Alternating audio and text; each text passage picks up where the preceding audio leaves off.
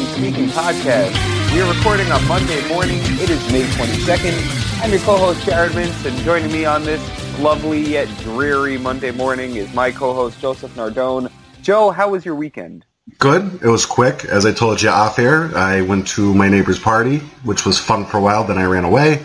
And then yesterday, watched some professional shooty hoops, and now I'm here with you. It's also dreary where I live, even though we're a few hundred miles away from each other, so I feel like we're kindred spirits this morning. Wait. You ran away from a party Friday night? Why'd you do that? Oh, come on. I told you off air, and I'm not repeating it on air, but let's just say I got uncomfortable, and so I ran away. Hey, and the thing is, I literally ran away. Like, I told my friend Colin, I'm like, hey, I feel uncomfortable, and then I literally started to walk and then ran away. I can't even imagine you running, but I'm glad to hear it. Good hustle. I was out of shape. I'm out of shape. It's a whole 2 houses down the road, and by the time I got to my house, I was out of breath. I believe it, especially on a Friday night. I mean, that is not prime workout time. No, it was a Saturday night, but Friday night, I still would have been out of shape. Either or, even worse. I digress. How was your weekend? What'd you do?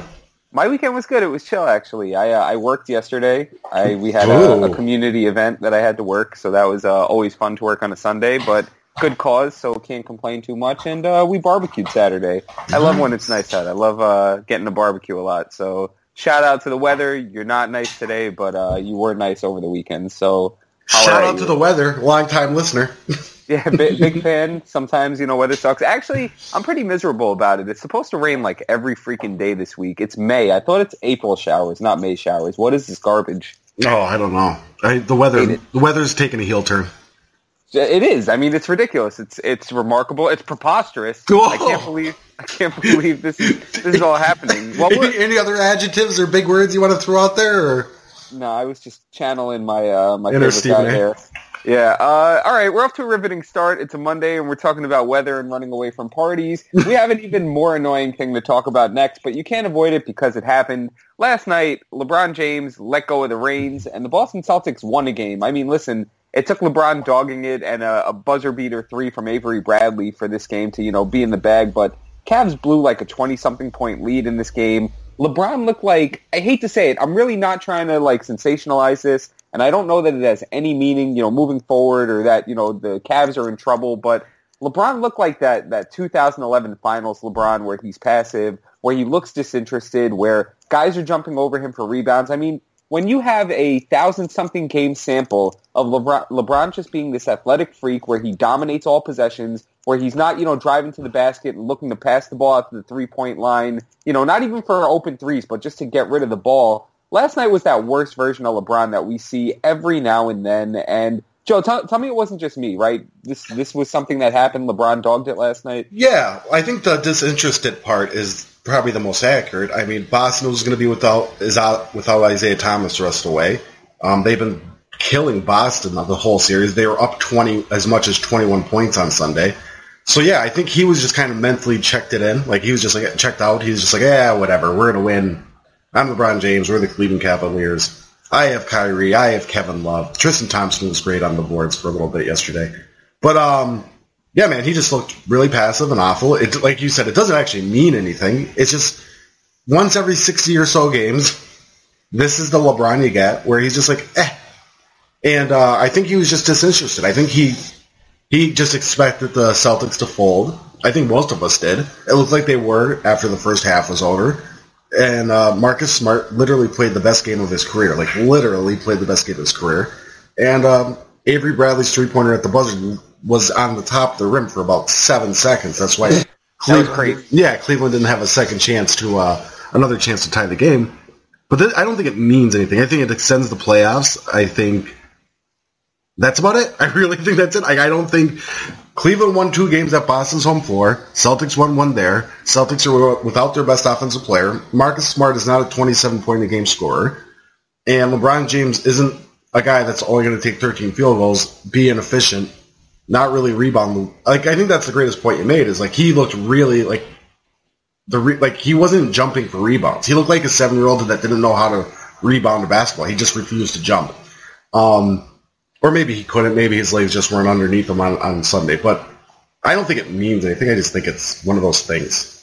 I hope so, because again, you watch this, or at least I watched this, and I'm sitting there and I'm waiting for LeBron to kind of take over, and it looked like he almost wanted to down the stretch. Like the final minute of the game, there were a couple possessions where he backs down Jay Crowder, gets double teamed, that makes a good 3-point, a good pass to J.R. Smith, who's open at the 3. The next possession, he's kind of driving and finds an open 3 in the corner. Like, there were a couple possessions there where it's like, okay, he's turning it back on.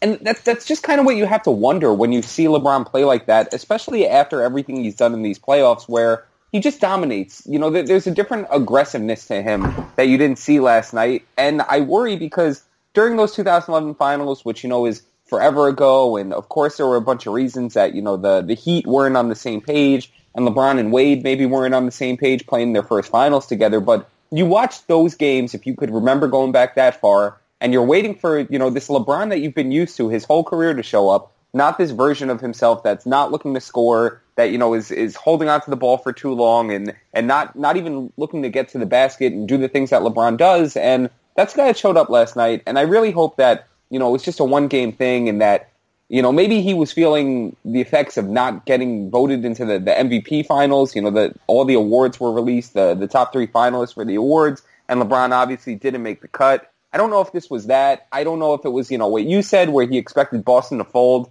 I mean, defensively without Isaiah Thomas, we knew Boston would probably be a little bit better. I guess they were. I mean, they gave up 108 points to a Cavs team where LeBron wasn't even playing well, so I don't even know if that's good for them defensively. I don't know.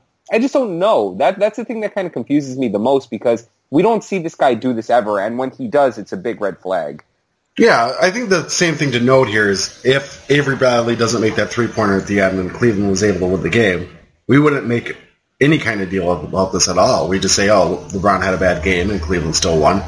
So I think this is kind of like one of those deals where the results are going to dictate the narrative today and until the next game. But if you have like any kind of, not you specifically, but if anybody has any kind of sweeping take to come out of this that's like going to be far more reaching than just saying like LeBron had a bad game, I think they're in the wrong. Like you said earlier, we have a 1,000-game sample size of LeBron James being great, and he was also great this season. Brad Stevens said it early in the series that he thinks it's LeBron's best season as a pro.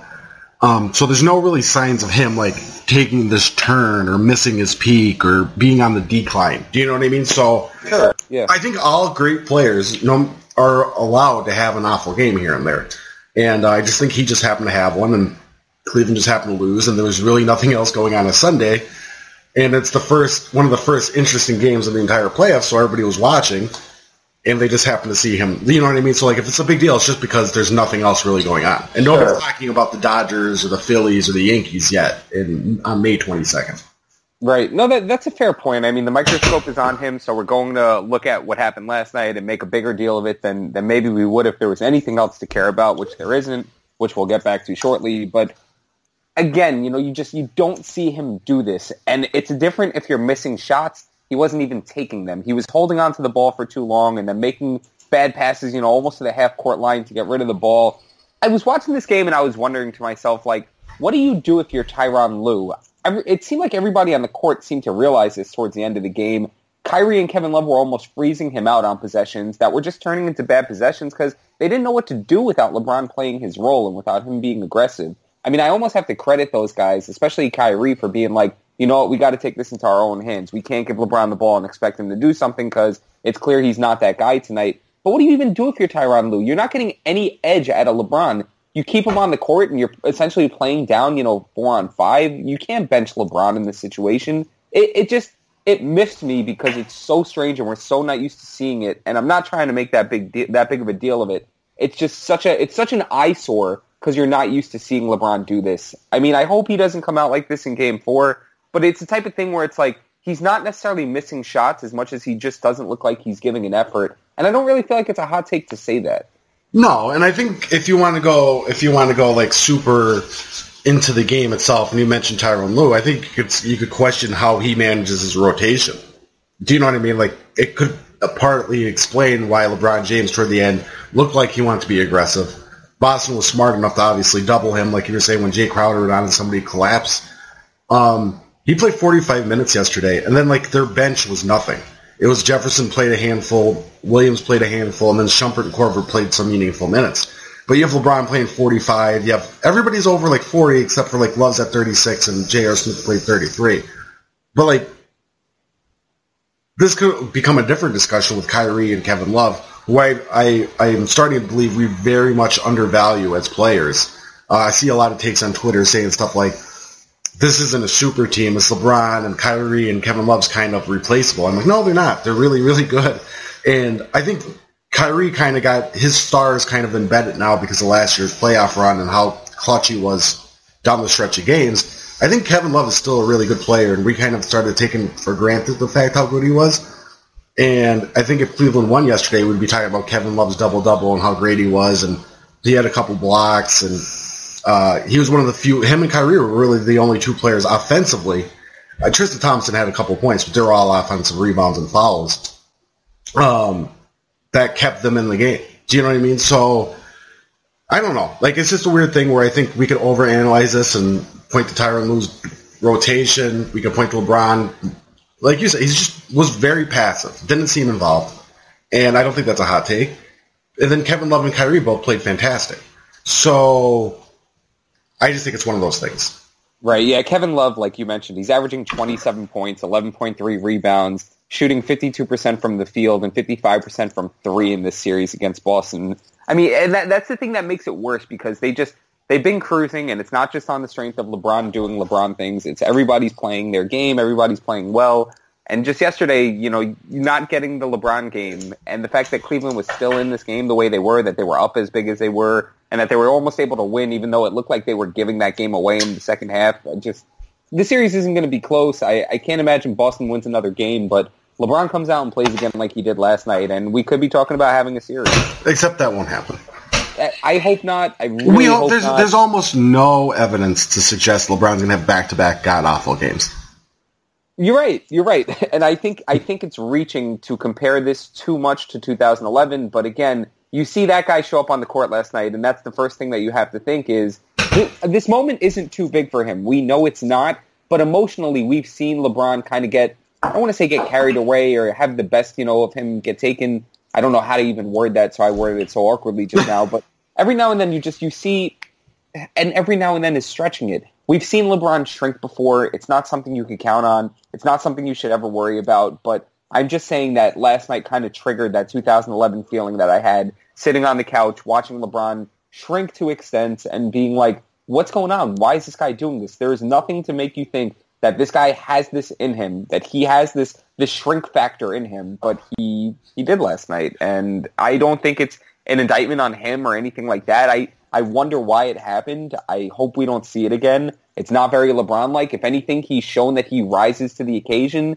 Since 2011, he's just been lights out in big games. Even the 2014 finals where they got destroyed by the Spurs, LeBron was playing ridiculous. It wasn't LeBron's fault at all. So, I mean, I don't know what's going to happen. I'd have to imagine he's going to come back on fire in Game 4, and maybe he just took a night off after the MVP voting thing. Maybe that's even a narrative. I mean, the guy's allowed to have a bad game. Maybe he wants to really watch Backlash. Yeah, maybe let's simplify it, though, right? LeBron had the worst game of recent memory for LeBron. Marcus Smart literally had the best game of his career. They're also, Boston's still not getting Isaiah Thomas back. So even if LeBron, for some reason, decides, I'm done with the series, I'm going to continue to play awful, the margin of error was 3 points on Sunday. Marcus Smart is not going to be that ever again. He's just not.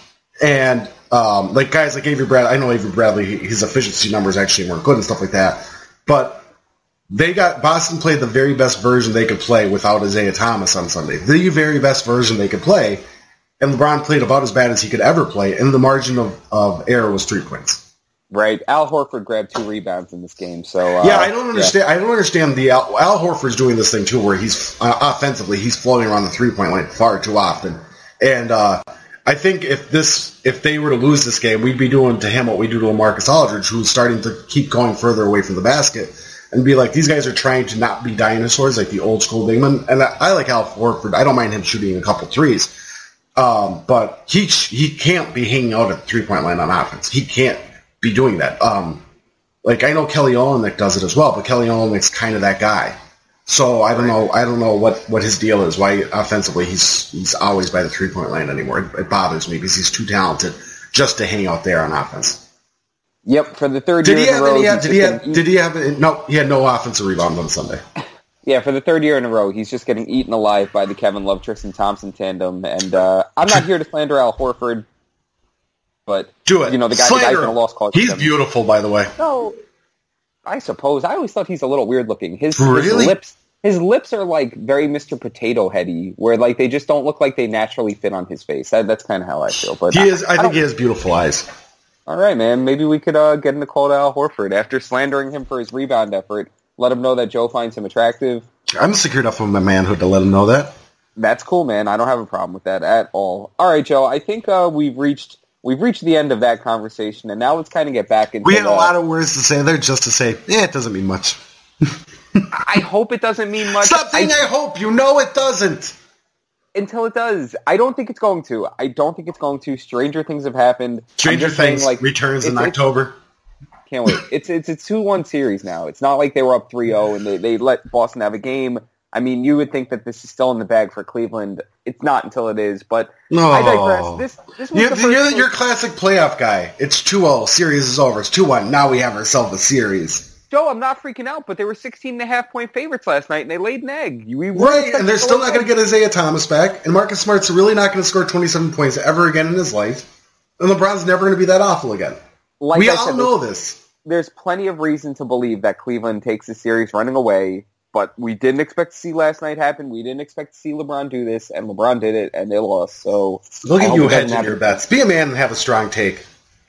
My take is Cleveland's going to win running away still. I'm just saying I feel less confident about that. Stop hedging your bets. Just stop. You just say, you leave it with, my belief is, boom, and then you stop, period. No but after. My belief was LeBron was going to come out and have another 30-point, triple-double last night, and he was far from it. So you just never know. I'm not hedging. I'm not trying to hedge. I'm just saying last night scared me a little bit. From a LeBron perspective. Not even a Boston thing. This is less about Boston being good and LeBron just worrying me with the disappearing thing. Also, I didn't mean to sound like I was dismissing Marcus Smart. He had a great game and should be appreciated. He's a really good defender. It's just that he's not a 27-point game per game scorer. Absolutely is not. Not on. I think he went like 8 of 14 from 3 or something. Oh yeah, and he's not a shooter at all. Right. So he did it last night. No, he's not. I think he shot 24% from 3 this year. So nice. Not expecting that. Right. Yeah, right. So maybe you're right. Maybe it's as much an aberration, Marcus Smart doing that, as LeBron doing what he did, and everybody gets back to normal when they meet up again. I don't know. That's what we should expect. Do know. That's what we should expect. All right, Joe. Let's move on. Let's pivot from that. I don't say it anymore. No, I know, but I like using it like very often now. Like I'm addicted to the use of the word. It's a great word. You use it mockingly. It's kind of upsetting, but let's move on, Joe, to something that's annoying as well. And that's, we started talking about the Celtics-Cavaliers game because the basketball playoffs have been pretty terrible, especially lately. It feels like all these games in the conference finals have been blowouts, save for game 1 in the Western Conference Finals. And then last night, there's been a lot of complaints on Twitter, a lot of basketball people complaining. I was in the car yesterday listening. Antoine Walker was on my local ESPN radio talking about how the NBA isn't competitive anymore, and all the stars want to play with each other now. They didn't want to do this back in the day. Now every single star wants to play with each other, which is, very hyperbolic. But Kevin Durant came out and kind of addressed this speculation of people who find the NBA playoffs boring. Kevin Durant says, if you don't like it, don't watch it. Joe, is that don't look good? No, I think that's a kind of accurate take. I know it sounds horrible because he's a player, and it sounds really dismissive, and it is really dismissive. But really, if you don't like the playoffs, you can always watch something else. But isn't it bad for NBA people, like NBA ambassadors? You're getting paid to make the NBA look good. Isn't it bad for them to come out and say, don't watch this product? I mean, that's kind of one of these things I always hold against Charles Barkley is it doesn't matter when in the season it is. It doesn't matter if it's the playoffs. Barkley's constantly on TV saying, why are we showing this game tonight? I really shouldn't do impressions. It's bad. Why are we showing this game tonight? This is going to be a terrible game. Before a game starts, Charles Barkley is telling people don't watch it. Imagine if I turned on AMC on a Monday night and I get Bob Odenkirk coming on my screen as Bob Odenkirk saying, yeah, this is going to be a bad episode of Better Call Saul. Don't watch it. I mean, could you imagine? And there's so much money involved in this. There are advertisers and I just think it's such a bad look to have an NBA player, an MVP candidate type player even saying, yeah, I mean, if you don't like it, don't watch it. Like, there should just be a better temperament around this. Well, I mean, like, there's two trains of thought here, right? Like, we always want our guys to be honest, our athletes to be honest, and the moment they give us an honest opinion, we kill them for it. So he could have lied to us and made it more packaged. But what was his package going to be? Yeah, I understand the playoffs are blowouts, and who knows, maybe I'll go 7 for 26 from the field on Tuesday. Like, what do you want him to say? And I don't like the what do you want me to say aspect of that, because the answer is say, well, we're playing exciting basketball. If you can't find us exciting, I don't know what's exciting. So you want him to lie. You rather players to be dishonest and lie to you. It's a lie to say the Warriors are playing exciting basketball? Well, sure they are, but it doesn't actually help explain why. It doesn't actually tell you to watch. Like, the games are blowouts, obviously, except for Sunday night, and there hasn't been very many interesting games. So how them playing exciting basketball makes those games not blowouts? I think type of thing. I just don't like. He was honest. I don't understand what the issue is. Did you ever play any sports video games growing up? Of course. Did you ever play Dynasty modes in them? Yes. I know that you're the type of person who likes, reclamation projects and making something terrible good, but did you ever have a season where you traded for all the good players to be on your team and you played with those guys? No, you kind of hit me on the head. I purposely try to start off with awfulness. People do. I mean, look, I'm not, relating this to your childhood, but we've all done this at a point where we either play on rookie or we put a bunch of good players on the same team because we want to see what it'd be like to play with them together. And we enjoy blowing out the computer 129-54 in NBA Live 2000 or something along those lines. We do this in Madden where it's like, all right, I don't like the Jets offensive line, so I'm going to put all the all-pro players there. And I'm going to put Barry Sanders on the roster too. We do this thing where we like to have fun by watching the best things come together to destroy smaller things, and I think that's what we're seeing in the NBA playoffs. I just think it hasn't happened like this in so long, where you've just had two teams absolutely dominate the rest of the competition. I'm not making the argument that it's not boring. I'm just saying NBA ambassadors should have more of a glass-half-full approach to this than, yeah, it stinks, don't watch. It's such a bad look to say, yeah, the thing that I work hard for, that I get paid a lot of money for people to have interest in, you shouldn't have interest in this. Well, I think what he's saying is like all right, I keep getting... killing Kevin Durant. It's not just Kevin Durant. It's Kevin Durant. It's every NBA player that's been on the jump with Rachel Nichols the last couple of weeks. Every corner you turn to where they're discussing the NBA playoffs, this is a bad product. Well, I mean, the product has been bad. Like, I really don't know what to say. I mean, I don't think anybody would be able to formulate a accurate take why the playoffs have actually been good.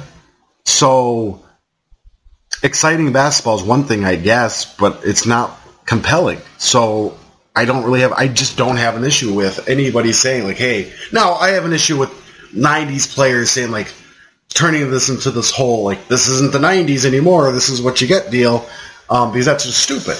Do you know what I mean? Everything's different now. The CBA is different. Guys actually, like, I mean, the Lakers had super teams where guys, like, I know they weren't stars, but, like, really elite level role players would take discounts to go play in LA. Rick Fox was like a 20-point per game player for Boston, left Boston to go to the Lakers.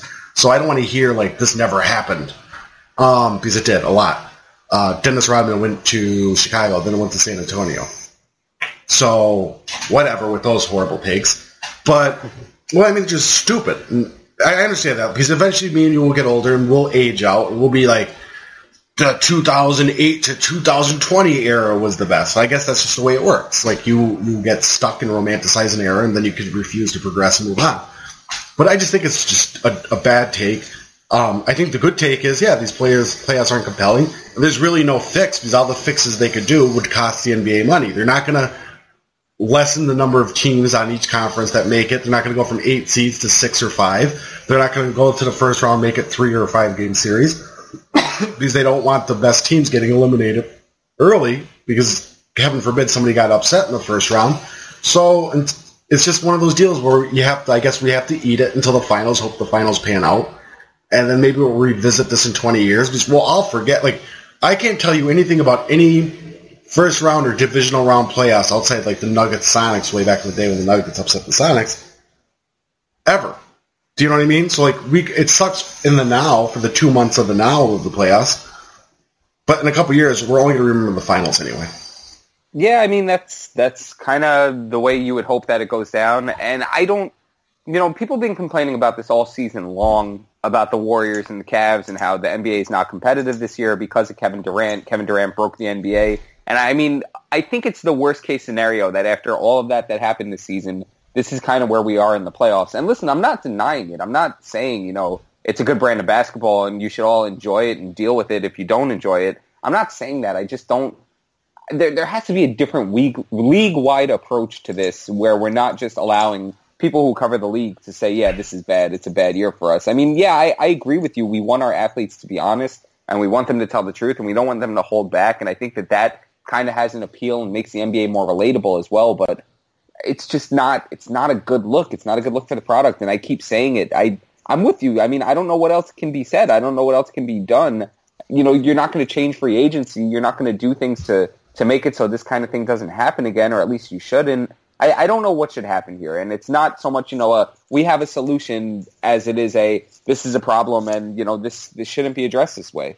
Yeah, and I think what will eventually end up happening, and I don't think we're too far away, is things always seem to like cycle in and out. So like now the whole thing is ring chasing, and hey, like media and fans are part of the issue here of why guys like Kevin Durant go to Golden State, because they need to get that. Let me get that ring so it's off my shoulders, so I'm not the guy that they keep going. Kevin Durant's great, but doesn't have a ring. You know what I mean? When we're part of that issue, is we use everybody's greatness. Like when you hit a certain level of stardom, your greatness is determined by efficiency numbers or plus minus. It's just rings. You know what I mean? So we're part of the issue there. But I do think eventually, and we're probably not that far away, is the next group of guys, young stars, might not want to do the ring chasing thing. They might just be like, hey, like I got the land here, I like it here, I like my teammates, blah blah blah blah. Like I don't think we're going to be in forever this cycle where LeBron's going to Miami for the super team. Well, the CBA is doing everything that they can to make this happen with all the incentives to make players, want to stay with the teams that drafted them. Yeah, and some of this isn't, like, they're trying, and some of this isn't their fault, like the NBA's fault, either side, either the Players Association or the NBA itself. A lot of these, like the superstars, a lot of them make a ton of money in shoe deals now. So the incentive to stay, unless you get that Supermax deal now, which is absurd, the difference isn't that much if you're already making a couple $1 million outside in the advertising realm. Right. Also, I want to note Antoine Walker was the one that was talking crap about this. In the 2003-2004 season, he played with 5 All-Stars in Dallas. There were 6 All-Stars total on that team at some point. So shout out to Antoine Walker for his revisionist history. I'm not going to bash Antoine. I get it. Like I don't like it, but you're going to defend your era above everybody else's. It's just like me hanging out with a group of friends and be like, our 2001-2002 basketball team would kill today's high school team. Whatever. I hate that. I know, I hate it too, but I get it. Like, Like, you're going to protect yours, and it's kind of a thing where if people celebrate today, you feel like your legacy's getting hurt. So I get it. It's just dumb. It's also inaccurate. But, like you said, like there's evidence that suggests that guys did form kind of super teams. It just so happens, like, because Cleveland's super team isn't really a super team in the fact that, like, they weren't built together. LeBron just went home, and they got Kevin Love, and Kyrie Irving was already there. And they gave up assets for Kevin Love. They gave up 2 number 1 picks for Kevin Love. It's not like Kevin Love decided to take $4 million a year to play with these guys. And Golden State got Kevin Durant, I understand that, but Clay, Steph, Draymond were all drafted there. Drafted and developed, right? I kind of hate it, and that's why I kind of look at this and I bring it back to Kevin Durant ruined the NBA, because he's the anomaly. He's the guy who signed with the 73-win team, and I think, I'm not personally saying he ruined the NBA, but I think that that's the sentiment that goes around the league when we discuss, the balance of power shifting. I mean, Kevin Durant played last year with Russell Westbrook and Serge Ibaka. It's not like he was playing with a bunch of scrubs and was like, I got to play with other All-Stars. I mean, the guy was already on an All-Star team.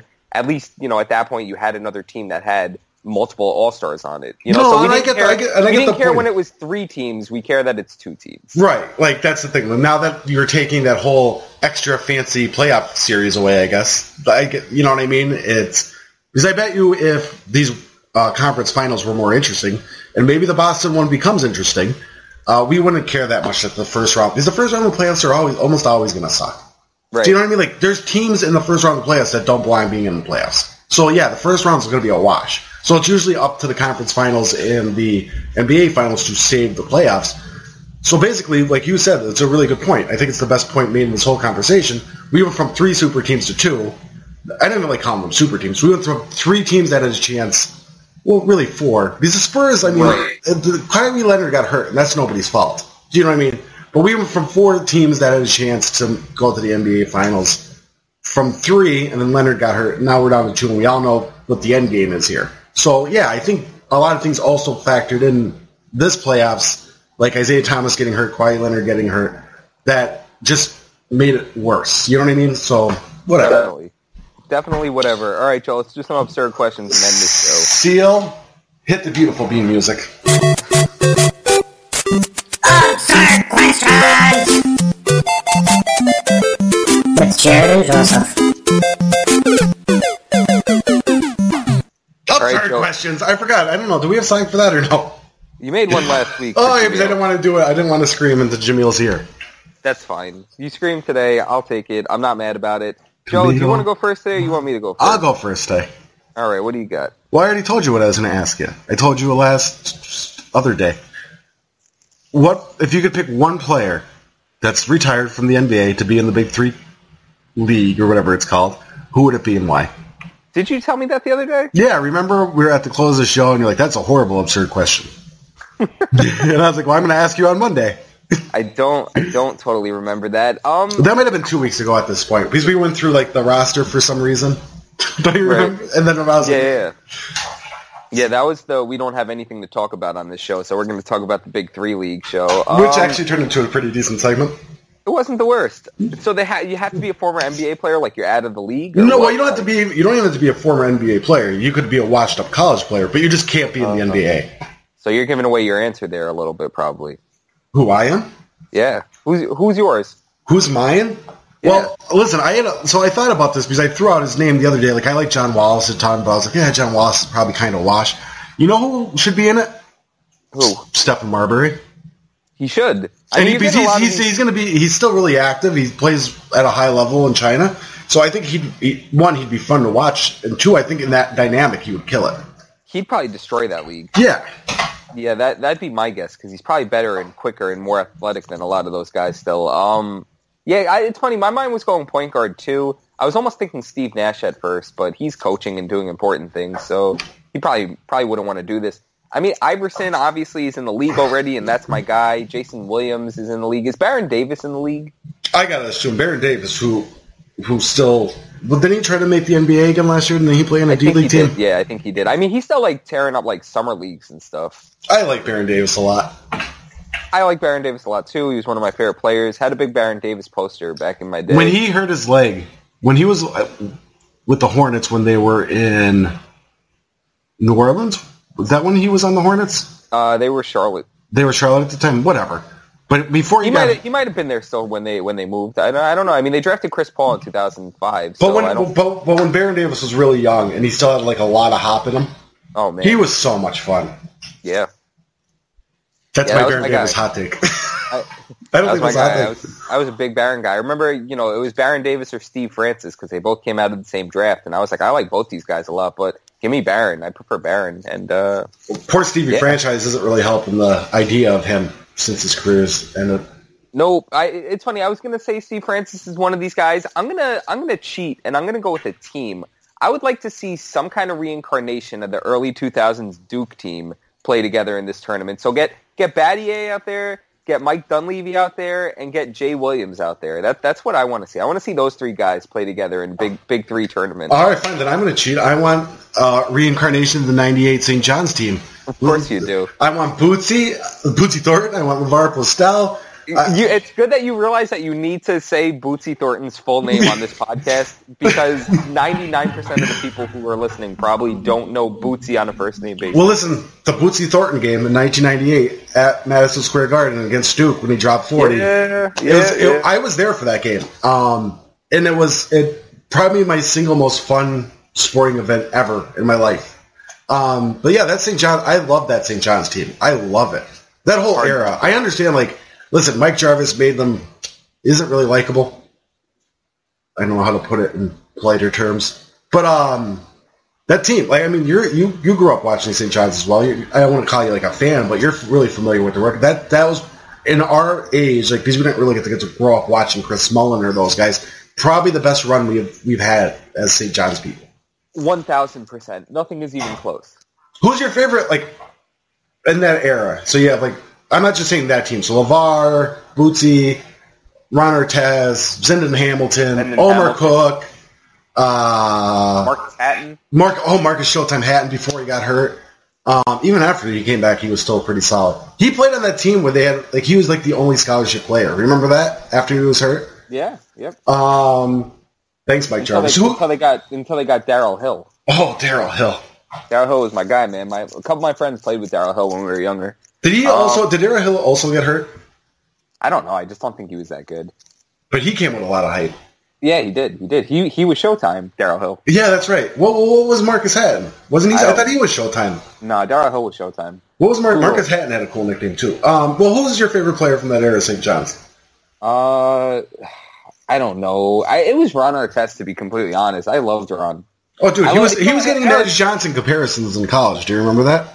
I do. Eric Barkley too. I don't think you said Eric Barkley. I think that was actually my favorite guy. Was Eric Barkley. Well, him and Omar both came with massive hype to the program. Well, Felipe Lopez, who also turned into a decent NBA run.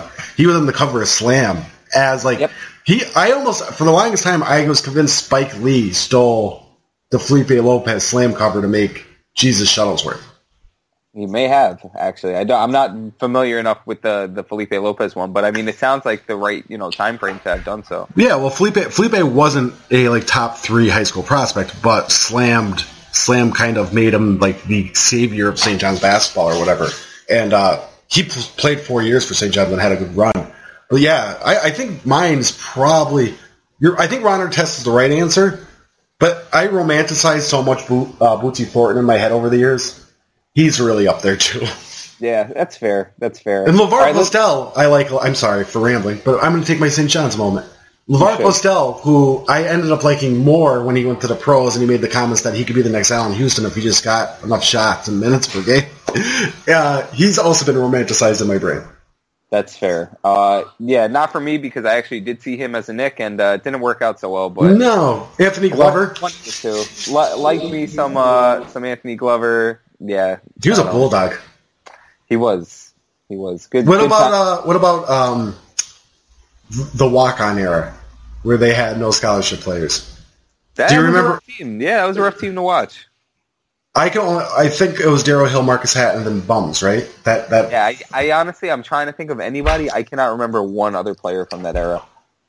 No, me neither. Not a single one. I believe they were very white. Sounds about right, and they didn't win many games. So. No, and I mean that wasn't anybody's fault other than Mike Jarvis's. Right. Yep, he did hurt the program, and then Steve Lavin came back and saved it. All right, Joe, let's do my absurd question. Sure. This has been brewing for me for a really long time. I think it's a really important question. Ooh, important. What's the best food that needs to be dipped? So examples are chips and salsa. Hummus, guacamole, spinach and artichoke dip, mozzarella sticks even with marinara sauce. What is the best food that needs to be dipped, Joe? French fries and gravy can count here. Because that's the way French fries should be eaten. I'm going to have to say French fries. French fries, but French fries don't necessarily need to be dipped. You can eat a French fry plain. I know you could eat a tortilla chip plain as well, but you should be dipping it in salsa.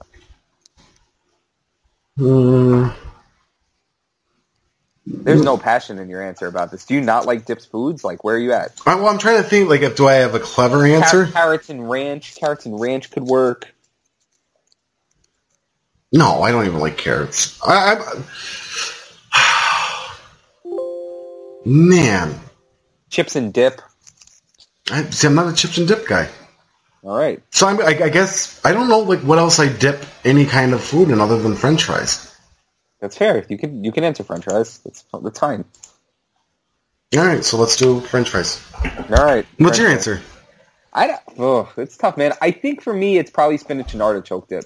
I think that's spinach and artichoke dip with some tortilla chips. I think that's about as good as it gets. I really like hummus a lot too. I've eaten chips and salsa for dinner on many occasions. just happens. Nights get away from you. So yeah, I think I'm going to go spinach and artichoke dip, Joe. All right. We lost anybody that was listening with this whole thing. I mean, I was kind of lost here as well because I was still trying to think of dippage that wasn't French fries, and I still can't think of anything that I dip outside of French fries. What do you dip things in? I mean, what are your favorite like sauces? Well, all the sauces I like are usually already on my product. Like wing sauce I like, but it's already on my chicken wings or my pizza or my French fries. Pasta bake. Right. Pasta bake, yeah. Like, what other sauce? Like, same thing with gravy. I guess there's marinara sauce, mozzarella sticks with marinara sauce. However, like, that's like, I never order mozzarella sticks because I want them. I only order them because, like, I just need more of whatever. And they're only like $5 on the takeout. So, Same. I do that all the time. The time. So, it'd be like a distant second to French fries. All right, there you have it. French fries. With ketchup. God bless you. With Thank ketchup. You're welcome. Good things, Joe. All right, I guess that was a bad... We really flamed out at the end here. Yeah, I mean, I thought that question was going to really spark a great conversation, but it didn't. It's hit or miss, these absurd questions. But yours was good, so no shade to you, bud. No, thanks, honey. Yeah, man. All right, honey. It's late in the morning. We got to get going. Thank you guys so much for listening. Let's hope LeBron James doesn't have another aneurysm or whatever happened to him on Sunday night, and let's hope that he returns to his form. I mean, I don't know. Maybe we shouldn't hope for it. Maybe we should want another close game because LeBron sucks. Okay. There it is. All right, guys. Thanks so much for You're listening. really losing me at the end of this podcast. You're coming with really strong takes now all of a sudden. Well, he sucked last night. That's all I'm saying. And the only way we're going to get another close game is if LeBron sucks. So I also don't want to see LeBron suck. It doesn't make the games more enjoyable. Correct. Me neither, which is why I said hopefully LeBron returns to LeBron and the series is over soon. But if you don't want that, I'm not going to hate on you for it. Hashtag pasta bake. There it is. Thank you guys so much for listening. You can follow me on Twitter at jmintshoops. Catch my basketball writing at fanragsports.com. Joseph, tell the people where they can find you. On the mean streets of Twitter at Joseph Nardone, Nerdone, and at fanragsports.com also. Woo woo. Man. All around me are familiar websites, worn out clickbait, worn out hot takes, bright and early for the daily link dumps. No one's clicking, no one's clicking. Their pages are filling up their pockets, but not for writers. Not for writers. Hide my head, I want to do a slideshow. No tomorrow. No tomorrow. And I find it kind of funny. I find it kind of sad.